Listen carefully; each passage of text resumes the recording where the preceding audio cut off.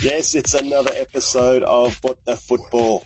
I'm Patrick Gilbert, and with me, unfortunately, as always, is Con Taylor. How are you, Con? I'm Unai Emery. I'm very good. Pat, how are you? Conveniently unable to be here today is fellow Gooner Liam. However, we are very happy to have Sanjay, our Manchester United voice, join us in his place today. Sanjay, welcome. Thanks, Pat, for having me on again. It was a pleasure last time. Not so much of a pleasure listening to or watching the football over the weekend, but it's one of those weeks. I was really glad Manchester United lost because otherwise Con would. So now Con can spread his banter around and to tell us a bit more about yourself, Sanjay. So you're Manchester United supporter you're in Australia, but you haven't always lived here, have you? No, I used to live in England. Before that, I used to live in Kenya. So, I've been a Manchester United supporter for probably 30, 35 years now. So, fair amount of time. I've seen them go through their ups and downs. And right now, I think it's a rebuilding phase again for us. So, a little bit on the down at the moment, but we'll get there. That's good, mate. That's good. It was a interesting weekend, as they have been in the first 3 weeks so far, and now only 4 teams remain undefeated. Can you two guess who they are? Liverpool FC, Liverpool Ladies, Liverpool Under-23, and the Liverpool U team. Mate, this is going to be unbearable, this podcast. But I got two of you to deal with now. One are United and one right. Arsenal, so it's even better. You got one of them right, Con. So Liverpool. Undefeated. City. Who else is undefeated? Yeah, City. Yep, easy too. Burnley. Wrong, because the mighty Gunners beat them. Con. You are right. 4 undefeated teams. Is Wolves undefeated? Wolves, yes. The hard one. Well done, Con. Yeah. There's one in the middle there, which shouldn't be too much of a surprise, but they... Yes, go on. What about Leicester? Are they still undefeated or did they lose one? You're right, 2 draws and a win. Congratulations. And Wolves is up to 3 draws. So... Have they had 3 draws, have they? They've had 3 draws. Wow. You hear that music, Con? I love it. Do you know what this means? It's David Luiz is back? WTF moment.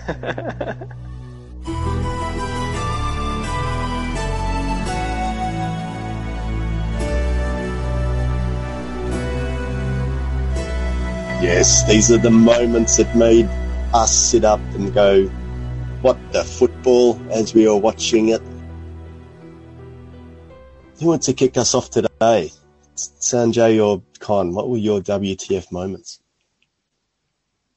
Happy to chime in, get one off the bat straight away, but I must say, quite surprised, a little bit, I suppose.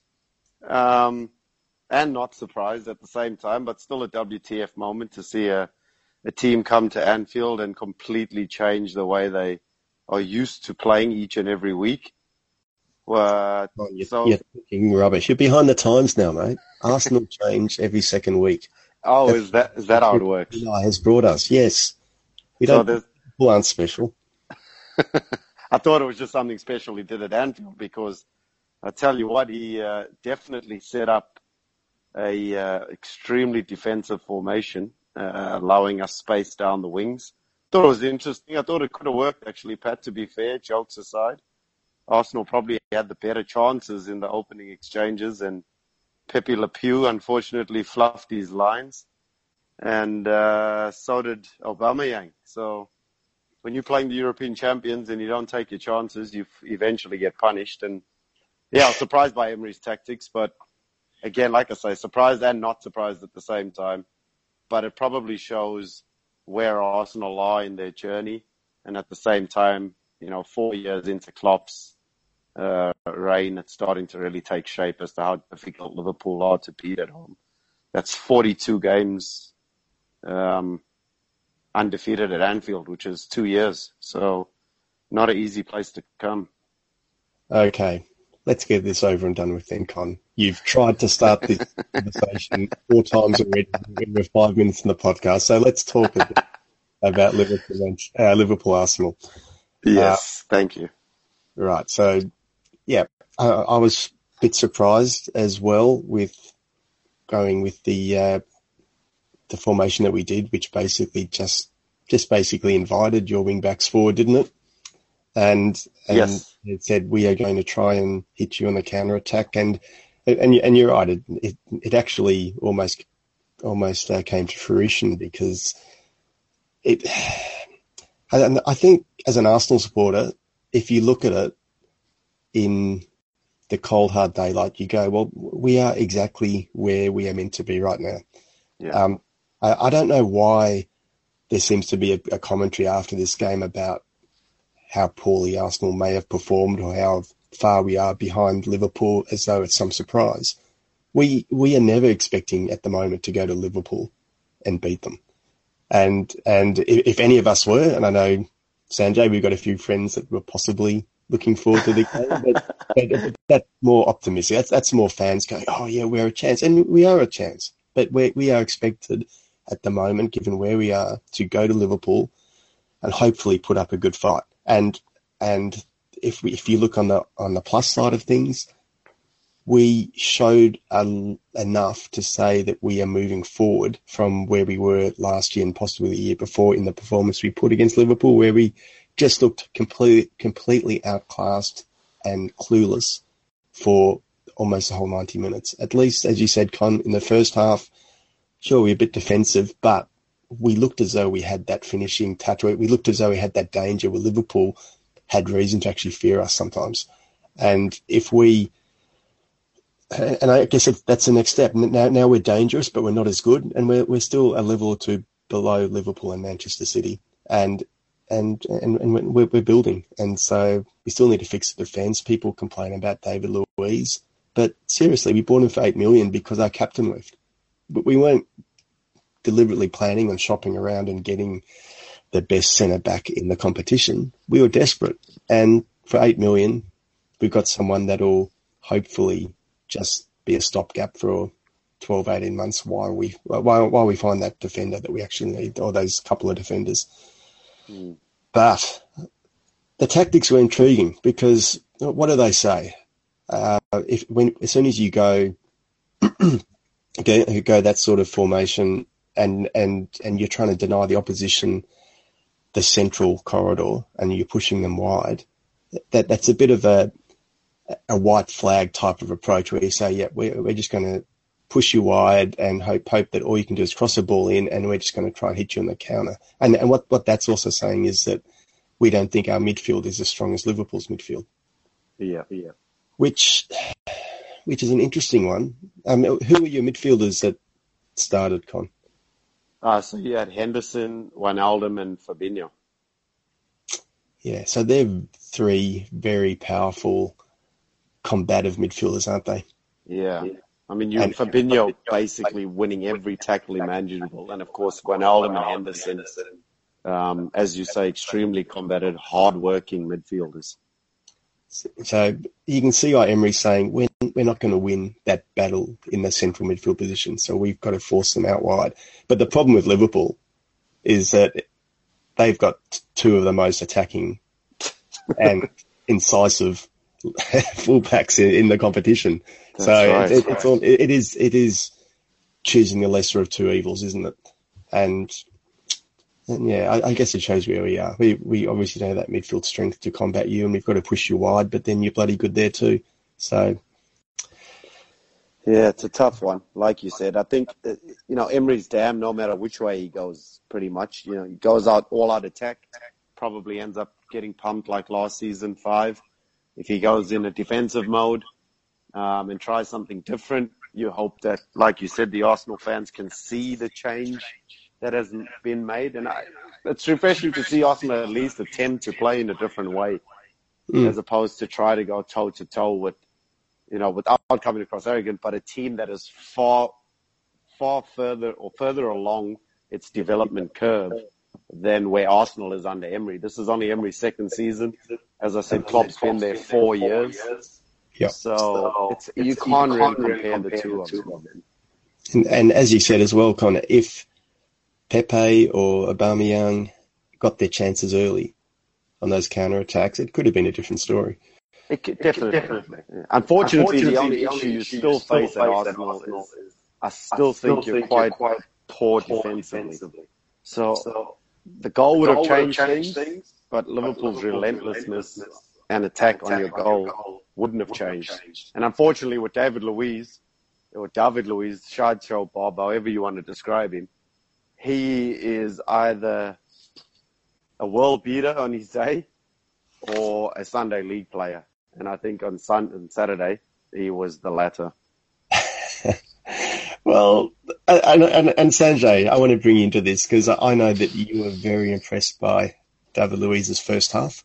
And Of course, I think the first 40 minutes, the number of interceptions he made, the number of clearances that he made, he was probably Arsenal's best player by a country mile. I mean, I was expecting to see more from Pepe, more from Ceballos, because of, their profile, especially the way Ceballos played last week. Pepe, obviously, because of his price tag, the excitement that he brings in. But for me, with the amount of pressure that Liverpool put in the first half, David Luiz was far and away. I mean, his composure on the ball as well, when he had it.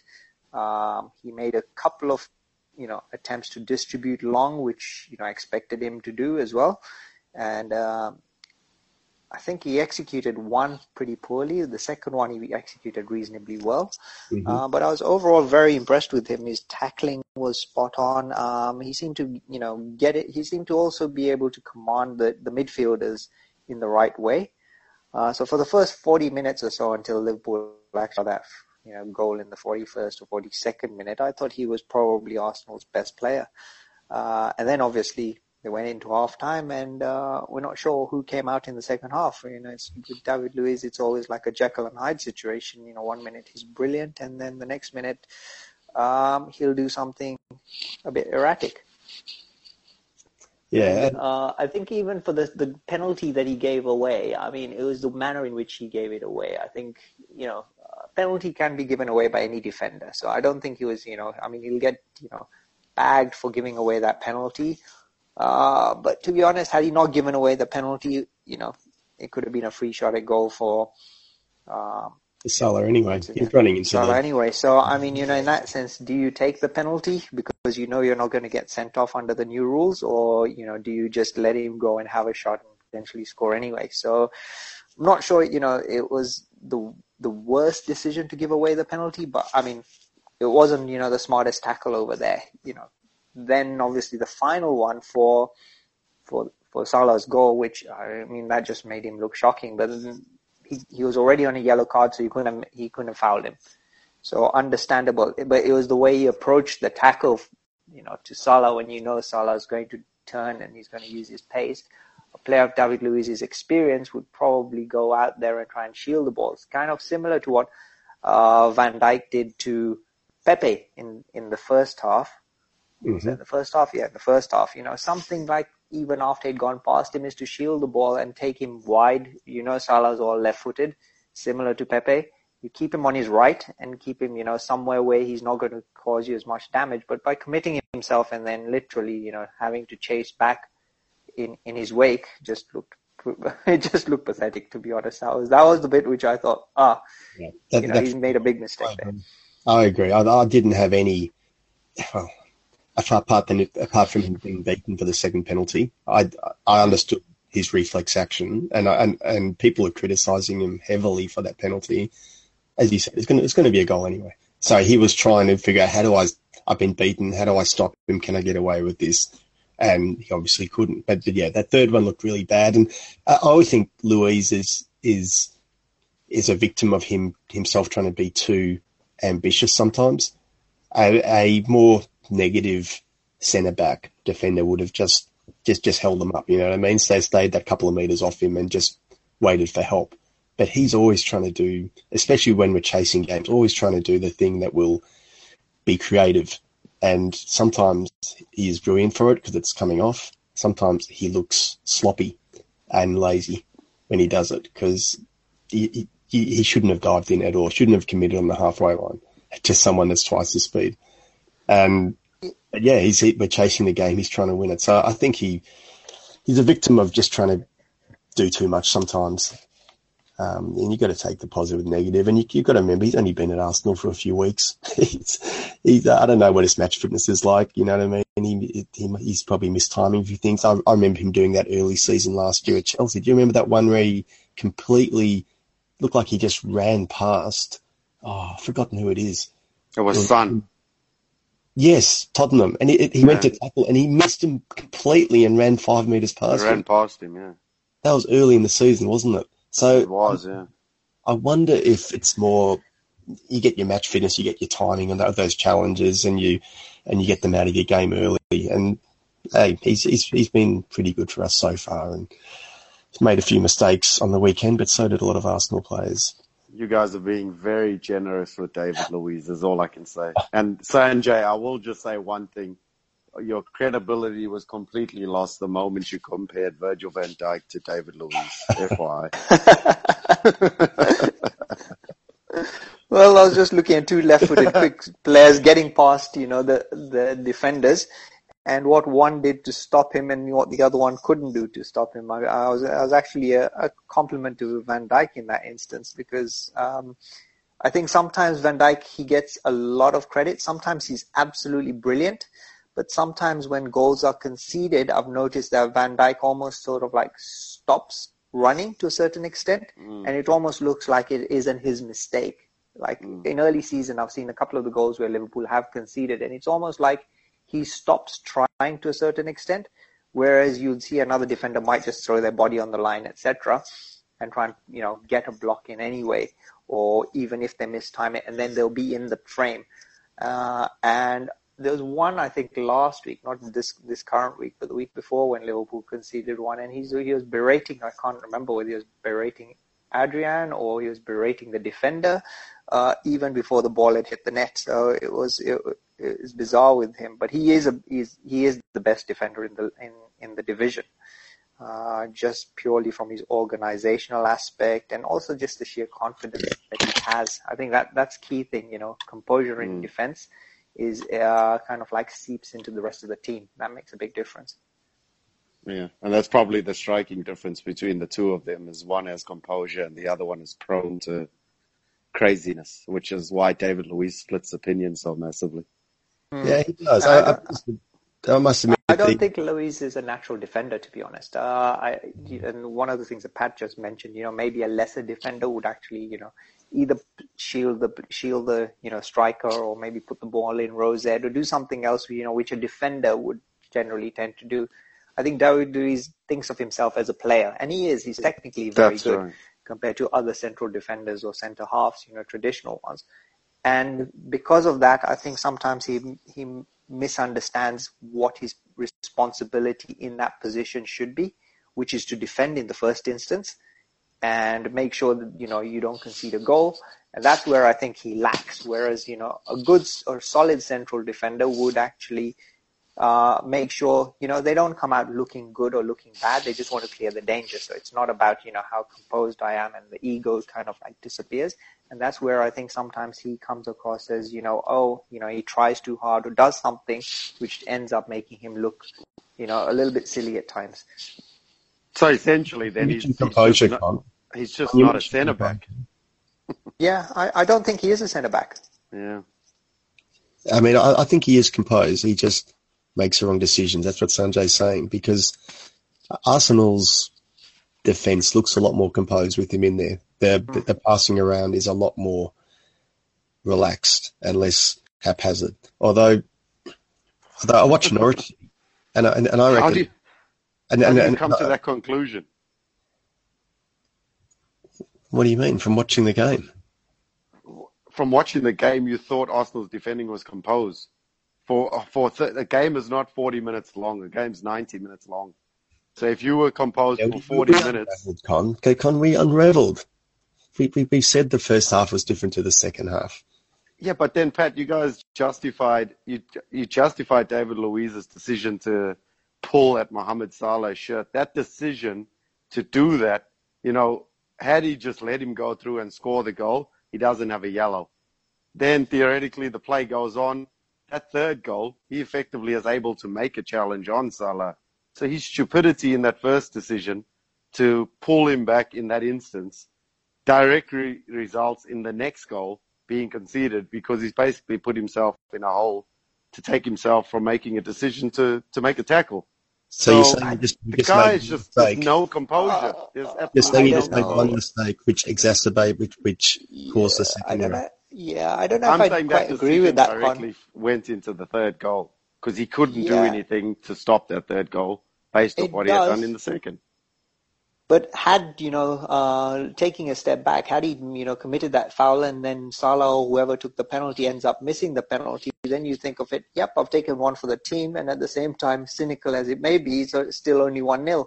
I don't think David Luiz has the brain to think that far. To be planning ahead that if he takes him out and takes a yellow and he misses, that was just an idiotic decision from a player at that level.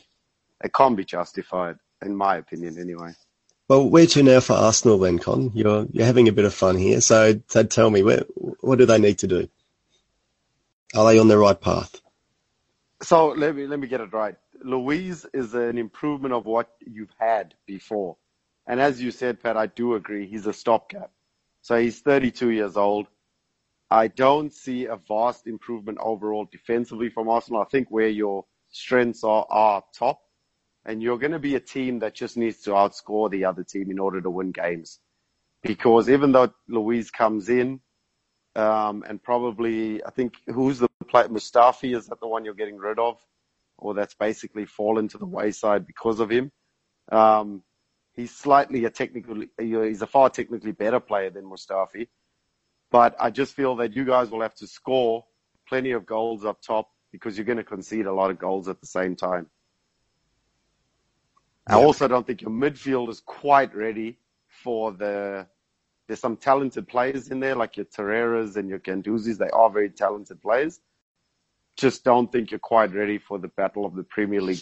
And I'm talking about challenging, and making, that top 4 place with ease. I think it'll be a fight between United and Arsenal for that 4th spot.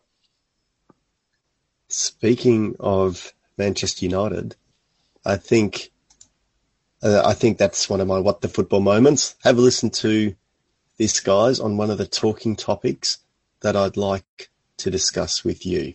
Yeah, you have to have one person who knows it is their responsibility, so they spend extra time working on it. But like I said, they have to own that situation, and it doesn't matter off day whether you're not having the best game or whatever. You mentally prepared that is your situation and that is your responsibility for the team. So we are no doubt talking about the Manchester United penalty taker situation, and all the journalists have completely jumped on this and a slamming Ole Gunnar Solskjaer for poor leadership, weak management, for having multiple penalty takers and not having just one designated penalty taker. That was, by the way, Melissa Reddy from the Headline Makers on Optus Sport. Yeah. Headline Makers making headlines for all the wrong reasons, in my opinion. But she is very strong that you have the one penalty taker. And no matter if that penalty taker is having a bad day, he knows he has to step up and take it.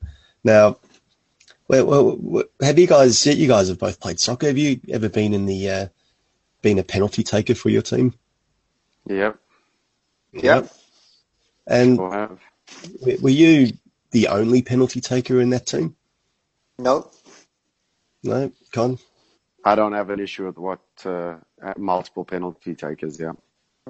I don't either. I was a midfield player, so you generally expect the forward to take the penalties or the centres forward to take the penalties. But if the centre forward, for any reason, would not take a penalty, I was always willing to take a penalty. So I don't see any issue with having more than one penalty taker. Yeah, I agree. And I'm glad you both agree. Actually, I'm not glad because I wanted to have a fight with somebody. But they are really trying to make this into something that it's not. They are, yeah. And I also have been in the penalty responsibilities with, and there's always 2 or 3 guys at the club that are possibly as good as each other at taking penalties. There's probably another 2 or 3 or 4 guys who think they should be taking penalties. So you've got to get it down. The coach manager's got to get it down to the top 1, 2, or 3, and often exactly what has happened with Manchester United would happen at any club, that the forward that wins a penalty would often have first dibs at saying, yep, I'm feeling good, I'll take it. I want it, I'll take it. It's just a normal thing that happens. And it's also normal that if you get hurt in the challenge, or you get a corky, or if you're cramping a bit, or if you're just having a dog of the game and mentally you're going, I'm just not feeling up to taking a penalty. I'm exhausted, mentally exhausted.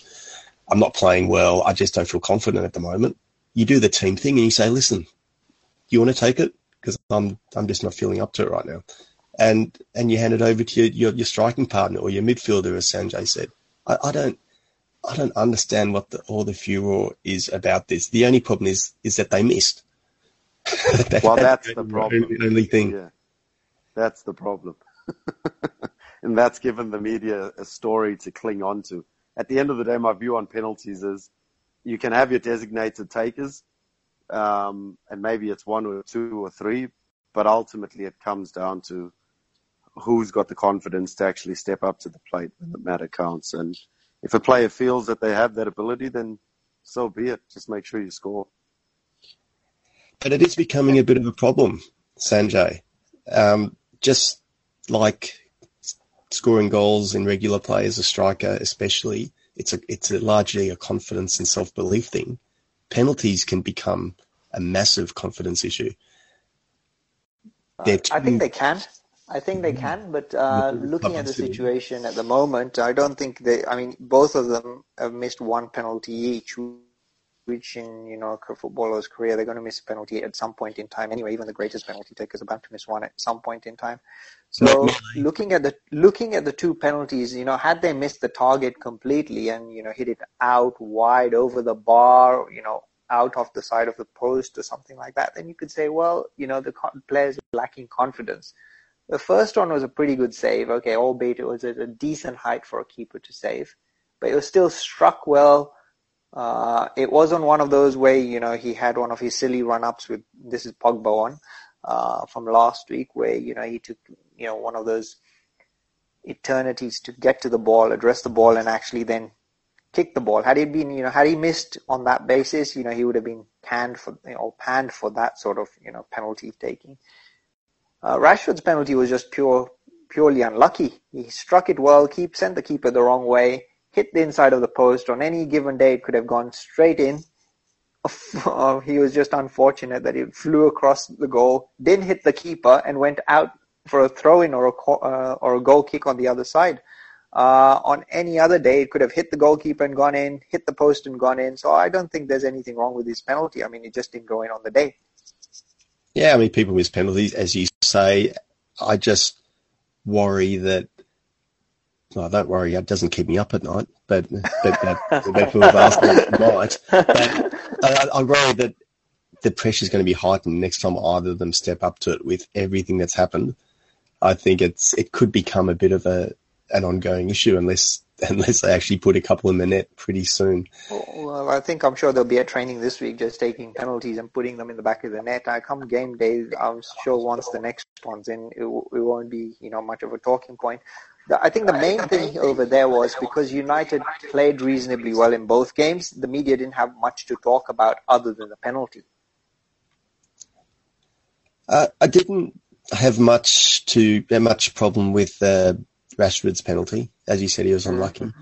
What I noticed about Pogba's, though, and you mentioned his cagey run-up of previous seasons, which I didn't have an issue with because I liked what he was doing, in that he was keeping his eyes on the keeper and seeing where the keeper was moving. In this one, where he just did the more deliberate run-up, he actually was just looking down at the ball the whole time.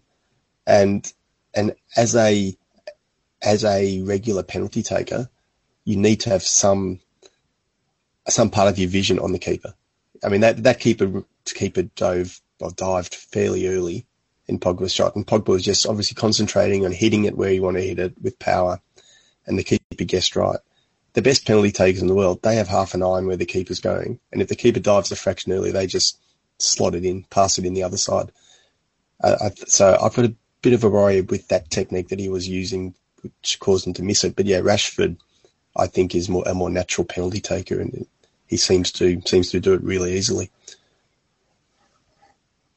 Yeah, I think Pogba just fancies himself as a penalty taker. I don't think he is the best penalty. I mean, I think when you watch Rashford take a penalty, he has a much more natural tendency to take the penalty, usually put it into a corner, and he just seems to strike the ball solidly. He seems more composed anyway. Pogba's got a little bit more of the mind games to it, and obviously I think the way he strikes the ball, I don't think he strikes the ball with as cleanly as Rashford does, so I think that makes a difference as well. And I think Rashford, he's only had 2 or 3 penalties. Most of them he's put into the top corner anyway, which means that, as a keeper and one who's diving, you're not going to have much chance if the penalty's on target, even if you dive in the right direction. Whereas Pogba's penalties tend to be either hit lower or in the middle of the goal. So if the keeper dives the right way, I think he's got a better chance of actually getting a hand on it. Yep. Do you have any more moments you want to bring up, Sanjay? Did you have one? My moments were actually not moments from the weekend. It was more about the results. I was surprised to see the number of away wins this particular weekend. I think there were only 2 home wins and possibly 1 draw out of all the matches. All the other games seemed to be away wins, which was kind of like my moment from the weekend. Was just a surprise at the number of away wins this particular week. Yeah, I'll tell you what, it did screw up the tipping, that's for sure. Yeah.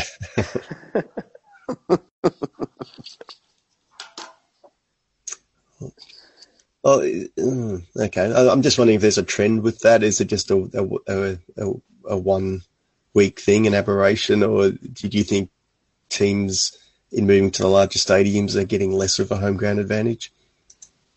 No, I think most teams would prefer playing at home, and they do have the home ground advantage. You'll see that from the number of shots on target. You see that from the possession stats. Okay, possession stats aren't the greatest, but I think number of shots on target or shots off target, show more domination of a match during the match. And in both the cases, I think United's case, obviously, as well as Tottenham's, both teams dominated the matches, but just ended up on the losing side. With Man City, it doesn't matter whether they play at home or away. They're one of those teams that are going to potentially go out to win every single game. Liverpool at the moment as well are playing in the same sort of vein. So, Liverpool were probably the exception because they were playing at home. So they were the ones that were going to probably get that home result. The other surprising result was from Friday night, where Villa turned over Everton, which was a surprise for me because I expected Everton to actually, come out with at least a draw, if not a win at Villa Park. Yeah, I thought they'd thump them. Yeah, Everton are just going nowhere slowly to me. They seem to invest in these players and have talk about potentially breaking into the top 6 every season, and then they just flattered to deceive every single season. That was a very poor result for them against Villa. Well, if you're buying former Gunner players who are not making the top 4 anyway, it's a bit difficult to get them into an Everton and then suddenly, aim for a top 6 spot. And as it is, maybe not. They might still do it. I think they've invested with quite a few players. I think they still lack a centre forward. And had they invested well with a goal-scoring centre forward, then they might be in a different situation. It's Moises, the new forward. Is he not doing it for you?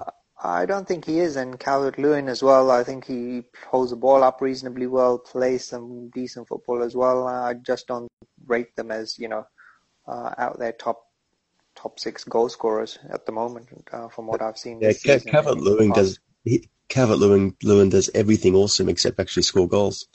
Well, exactly. And that's what you want from your number 9, to score goals. The problem when you're a striker. Yeah. And I'll tell you what, you can play a game of Where's Gylfi. You ever played the game Where's Wally? The Everton game, it's Where's Gylfi. He's become the anonymous man.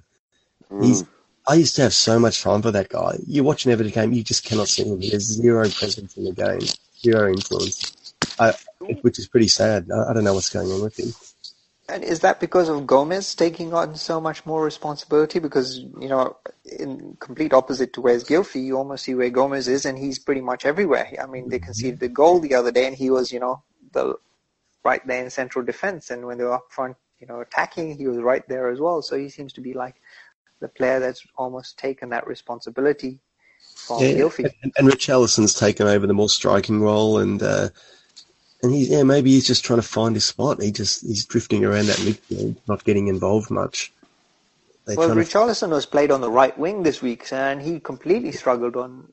I mean, last season he played well from coming off the side, but on Friday for some reason he just seemed to be struggling with. Well, I'm not sure what he was. Maybe he's just off form or still tired from playing in the Copa America, but he just didn't seem to be the Richarlison from last season. To be honest. Quite disappointed with the way he was playing. Well, it's time for a bit of fun, guys. Alexis at the back post, but it's Messi! Are you kidding me? This is off the charts again! Brilliant from Messi! That he can do it! Whatever you need, a fireman! Messi's the man to call! So this is a segment where I play a clip, and Con and Sanjay, sitting in for Liam, will attempt to guess who it is and what it's all about. Now, Sanjay, Con won week 1, Liam won week 2, controversially. Very controversial. Now, I sort of got a bit carried away. I gave Liam an extra point when he guessed a difficult one, and Con lost by half a point, which was devastating for everyone. And so you've got to be quick. Con's very good at getting in quick. Don't start wasting 20 words when you just know the answer. Don't say, I think it is. Just say it, because Con will just jump right. You've done that already a few times. You should just give him the answer, Pat. Okay. So we'll start off with an easy one. Was a bit like a thunderstorm with several lightnings. Sadly, just one lightning crashes in the first half, and in the second half we were then also unbelievably effective, and I think without any doubt, well deserved.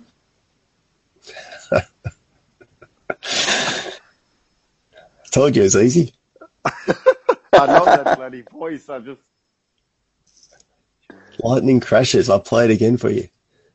Play it again. Like a thunderstorm with several lightnings. Sadly, just one lightning crashes in the first half, and in the second half we were then also unbelievably effective, and I think without any doubt, well deserved. Is this Norwich? Yes. Norwich manager? What's his name? Daniel Farke. Daniel Farke. Sanjay. We always have that on the What the Fuck football podcast. Yes, so half a point each. And it was when for the extra point.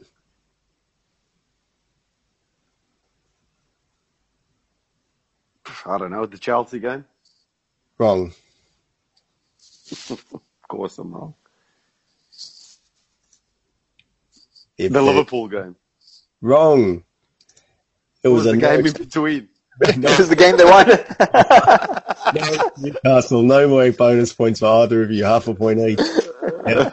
About how beautifully they played, comparing to lightning crashing, a storm with lightning, and the lightning with the goals is very poetic. Fuck, eh?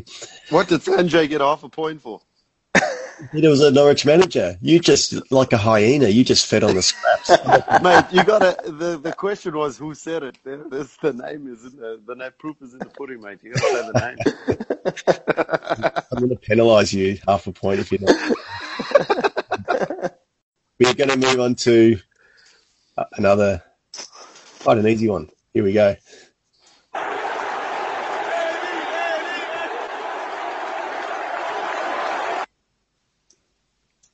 I'm going to play that again.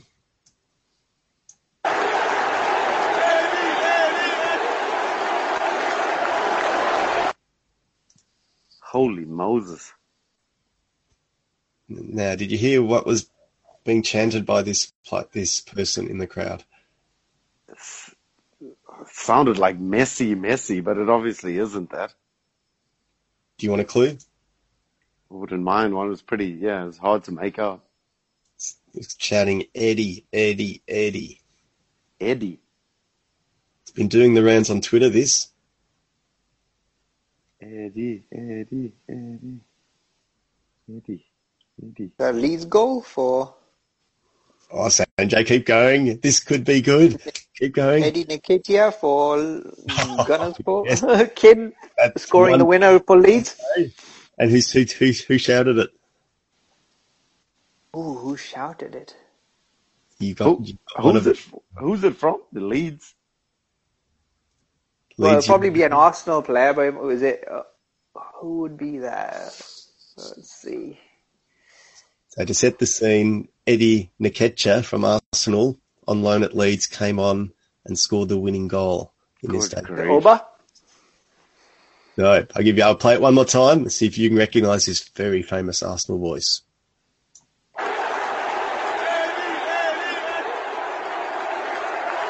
Ian Wright. Ian Wright, yeah. It's Ian Wright. Yes. Ian Wright took the trip to Leeds to watch on-loan striker Eddie Nketiah, and he was up in the bleachers yelling and screaming like a fan. There we go. I had no clue. Love Ian Wright. Does anyone not love Ian Wright? Seriously? No, I love him, actually. I'm watching him right now on the TV. He's just such a fair dinkum, passionate bloke. He's been on the Pies this year, hasn't he? He has. Oh, my word. I'm sorry, I don't know if I can say that, but it just from last season. He's blown up. There's no doubt about it. He's enjoying punditry, that's for sure. I think so. Yeah, so it's dead even still. 1.5 each. Sanjay, you are far better competition than Liam, I'll tell you that much. Let's see how we go the next one. I might have just used up my beginner's luck right the first one. You know why I really like you, Sanjay? You paved the way for me to jump in and give the answer for a point. Yeah, you give away too much. You set the scene for Con and he jumps in. This one will be, I think this one will be hard unless you've probably seen a segment. Here we go. Because if you look at Arsenal, doesn't have to make the game. They can allow them to make the game, sit back, and they are the perfect team for a perfect counter-attack. Yeah. If you have so much space in your team, you understand. Pepe comes into a side where he already has two forwards that are lightning fast, and then you bring Mario Malkier to that team. Don't have to let the thing. I didn't even know you could dive in early. Well, you did say dive in before. But what's it about, Sanjay? Quick. What's it about? He's talking about the front three of Arsenal: Pepe, Aubameyang, and Lacazette. Almost. Well, the front two. Lacazette turned up as a sub, didn't he? No. No, Chad, this was I'll play the rest. I'll play the rest of the segment. This is from halfway through. Looked at Liverpool, Firmino, Mane, and Salah. We always like, oh man, they got it all going. Arsenal could be identical to that setup and making people. He's comparing the front three of each team. I feel like just as Gary said, the space behind the Liverpool defense, that should be exposed by Arsenal if they want to win the game. We are talking about at the start of the podcast. Is he talking about the high line of Liverpool's defense? No. I don't remember us talking about that at the start of the podcast.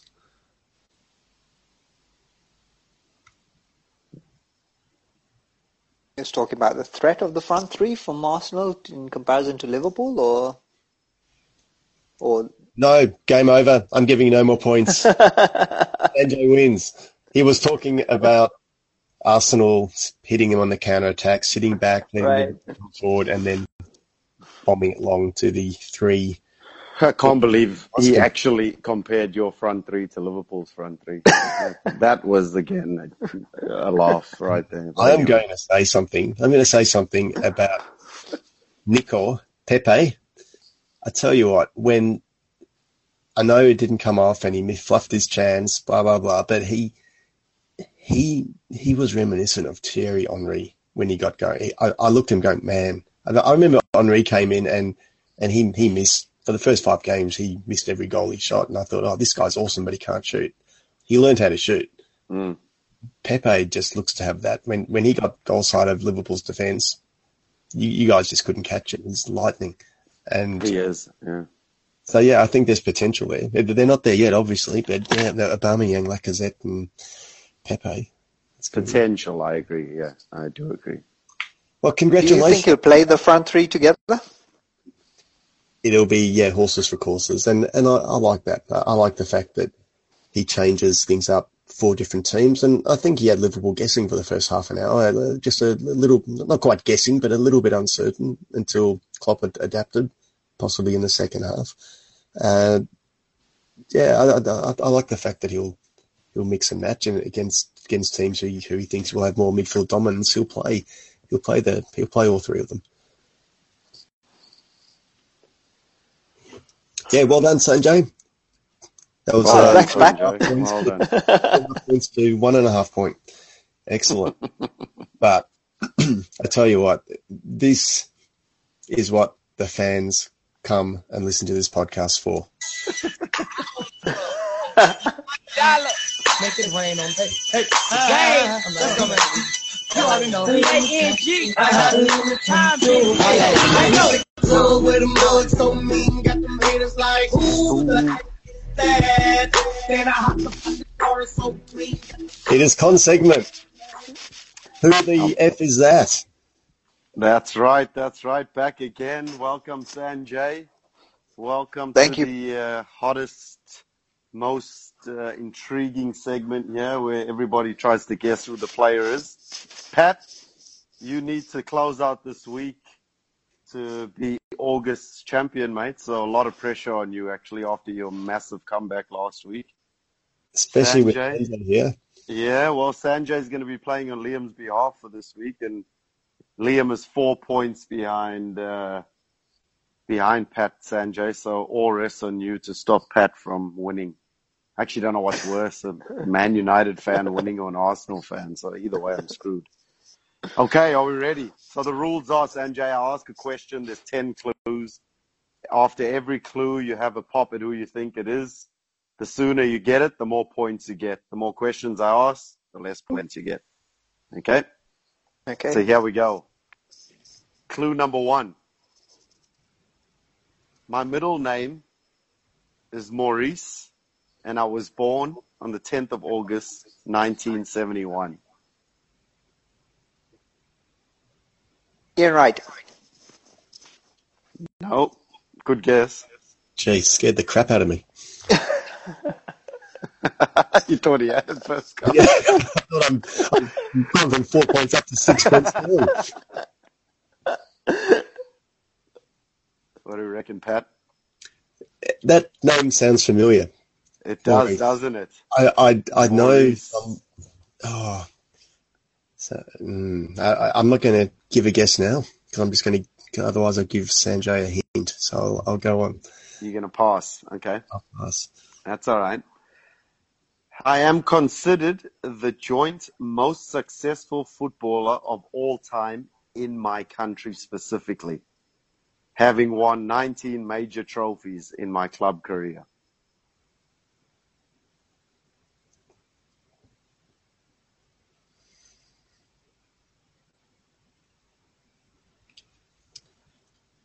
Glenn. Mm.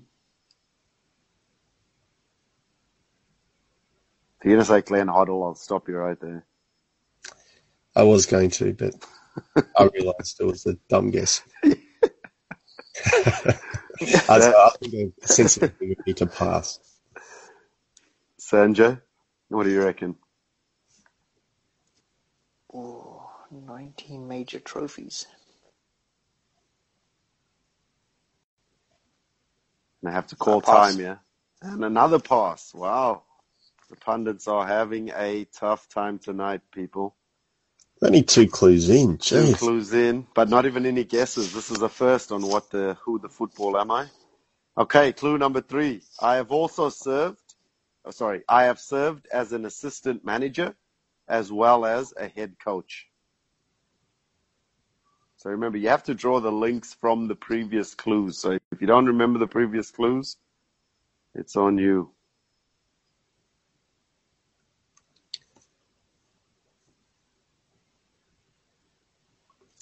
Roy Keane. Oh, my Lord. You have got it, Pat. Well done, Pat. You have got it. And the best part about that was you beat a Man United player to probably one of the greatest legends to ever play for them. So you should take extra kudos for that. I'm just going to... You're on fire. You're on fire. That was only clue number 3. I want you to ask your partner if she got that one. Yeah, I will. Because what happened last week, Sanjay, I was on cloud 9. I guessed Michael Owen after 2 clues. And I was about to go to bed feeling really happy with myself. And then Con messaged me and said, oh, my wife got that after 2 clues as well. The gloss off it a little bit. It just took it off a bit. I doubt you'll get this one, mate. I think you're safe. Don't worry.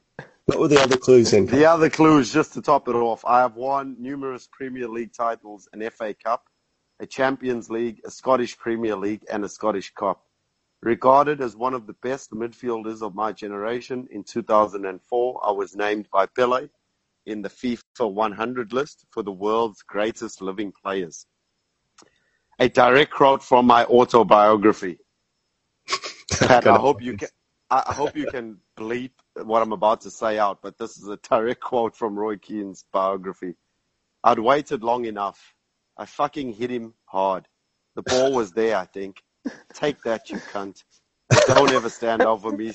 Don't ever stand over me sneering about fake injuries. You know started with that one. Alfinger Haaland? Yes. You get 2 points for that guess, knowing who it was. No. That was a good one. I was voted in the team of the century, 1907 to 2007, and was put into the English Hall of Fame in 2004. I was a dominating box-to-box midfielder, noted for my aggressive and highly competitive style in play. In 2007, the Times placed me at number 11 in their list of the 50 hardest footballers in history. I am Irish, and I am a complete and absolute lunatic. I am Roy Keane. Very nice. Okay, well done. So, well done, Pat. 7 points to Pat and 2 points, bonus points for Sanjay. So this is a big one. Pat, you go to 17 points, and Liam's on a paltry 8. So no pressure, Sanjay, but you pretty much need to guess this player on the first clue. No, he's got to guess it before you give the first clue. That gives him 10. Pretty much, yeah. Any guesses? You can take a wild stab in the dark right now. No guesses. For 10 points, come on, for the win. For the win. Just take a player. Go. Alan Shearer. No. Nice guess. Okay, so here we go. Player 2. Unfortunately, why it's not Alan Shearer is because I am still currently playing, and I wear the number 10. I was born on the 2nd of June, 1988.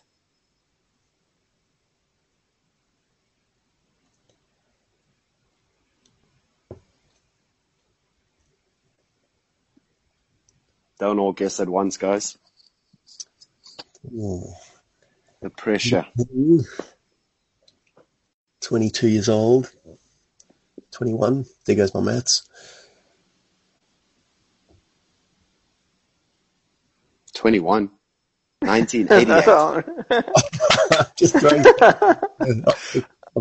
off track.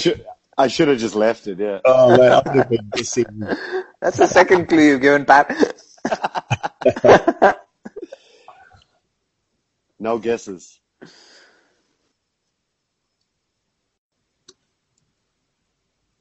I want to guess. I just can't think of anyone. Okay, we're 1 clue down. Yes, My playing style is characterized by agility, acceleration, strength, and I've been described as being sharp and clever. Messi. No.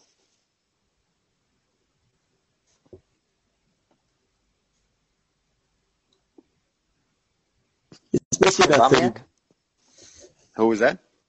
Aubameyang? No. Okay, so 2 down. I have won the Copa del Rey, the Super Cup, the Europa League, the EPL, the FA Cup, the League Cup, Olympic Gold, and the Under-20 World Cup.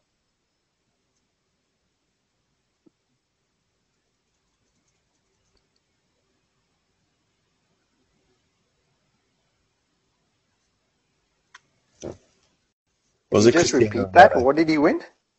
The Copa del Rey. Copa del Rey, Super Cup, Europa League, EPL, FA Cup, League Cup, Olympic Gold, and Under-20 World Cup. So no European Champions League. That's correct.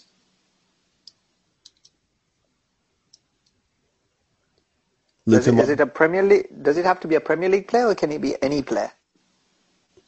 This is generally based off the Premier League players. Well, I was going to guess Luka Modric. Would that be a wasted guess if I did that? Your vote is in. I can confirm that is incorrect.